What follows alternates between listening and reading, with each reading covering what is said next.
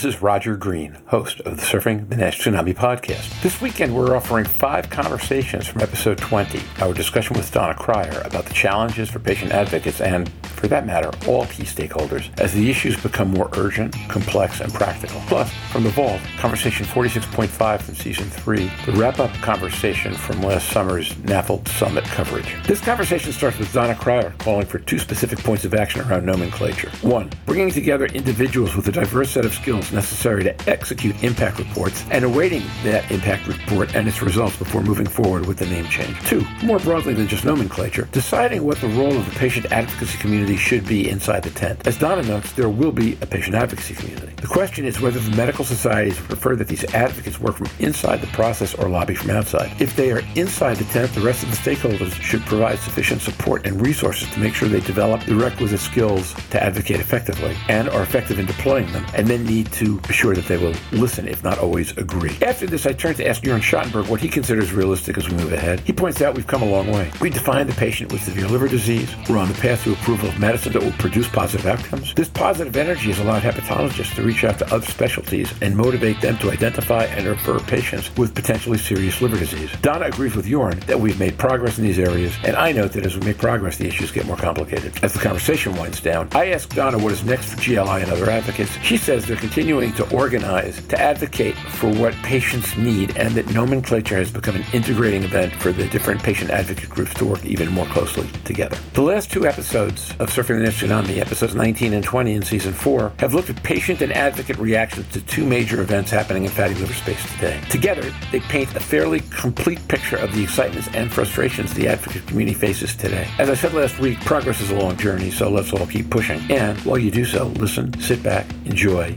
learn, and when you're done, join the discussion in our LinkedIn discussion group.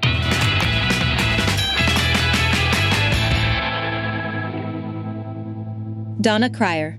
My call to action is to do 2 things. Specifically around nomenclature, my request and my recommendation is to bring in different disciplines who understand how to do impact reports. And we move forward with doing that report before we keep rolling through with the introduction and socialization of a name change, period. On the larger issue of how can you have an advocacy community, if you want one, you may not want one. If you want an advocacy community that can meet the needs of the myriad challenges we have in the liver field that we have now enlarged to really be talking about a very broad concept of liver health that is much more inclusive, then everyone has a stake in helping to make sure they are referring patients for training our Advanced Advocacy Academy, that they are supporting in some form or fashion the scaling of GLI and other effective advocacy organizations. I don't claim to have the only one to get big enough and strong enough and solid enough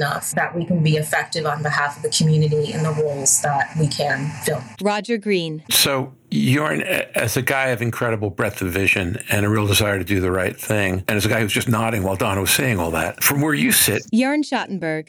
Wanting to do the right thing is not always the best result. I have to tell you, please not wanting to do the right thing is automatically a disaster. My husband is a research scientist, and when we first got married 18 years ago, he was appalled at how I shifted. He was appalled at some things I would come in from saying for this. After he had spent a few surgeries later, I'm sort of pulling him off the ledge. I'm like, well, you have to understand, it'll be right. It takes time to do. And so this initial reaction to seeing just me, in more than second gear is something that I'm used to. It'll be okay. As we continue to work together and you see the world a little bit more from my point of view, you'll come over here too.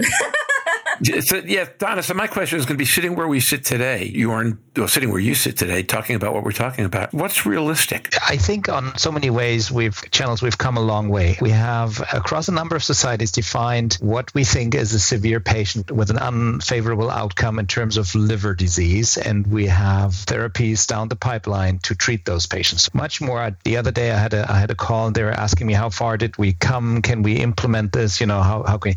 I think we've now scientifically, maybe not the perfect tests, maybe not 100% on everything, but we're much more advanced as a field to define which patients we want to see as hepatologists. How do we want to treat them? This will be answered soon. And then how we want to follow them up. And I think that positive energy, bringing it to our colleagues, cardiologists, primary care physicians, endocrinologists, will let them realize that there is relevant liver disease in some of their patients, and they will refer these patients. So I think we're in a much broader, much more advanced. I do hear the risk of the discussions around, the ISA reports and nomenclature detouring us on these advancements, and that's a risk. I think that's also what Donna, I can't put words in your mouth, but I think we are afraid of losing some of the progress we've made, also some of the buy-in we've got from certain stakeholders, and I think that's a risk. But this field's been driven, the development has been driving the field, so I think we're in a much better shape than we used to when we started this. So, Donna, yes, no, maybe so. We have made progress. Many of the actions of the past several years has made the job of advocacy harder, not easier, but we will prevail. Yeah, I think those two statements really sum it up. We're now trying to do things that are a lot harder than the things we were trying to do in the first place, right? I mean, it's when nobody is viewing the situation holistically, there are easy steps you can take, and then the more steps you take, the harder it gets. Let me give you an example. I think 4 years ago, I was able to publish a monocentric study in patients I enrolled, right? So these days, if I submit to a journal, I need 5 centers from like 3 continents to be able to get the buy-in of the reviewers to do this. That shows me we have generated so much more data, and at the level the scientific momentum has increased, it's been just incredible in this field, I think. And hepatology has seen some of those examples, and it's from the scientific academic perspective really great to be working on this. Donna, you sound more like Larry Kramer all the time. You know that, right? Well, sometimes you get what you ask for. You and I have had the experience of what happens when people realize what they ask for. So from where you sit, where does this go next? And then I'm going to ask Louise and Jorn and myself the same question. So we are not deterred by whatever nonsense would happen in Chicago.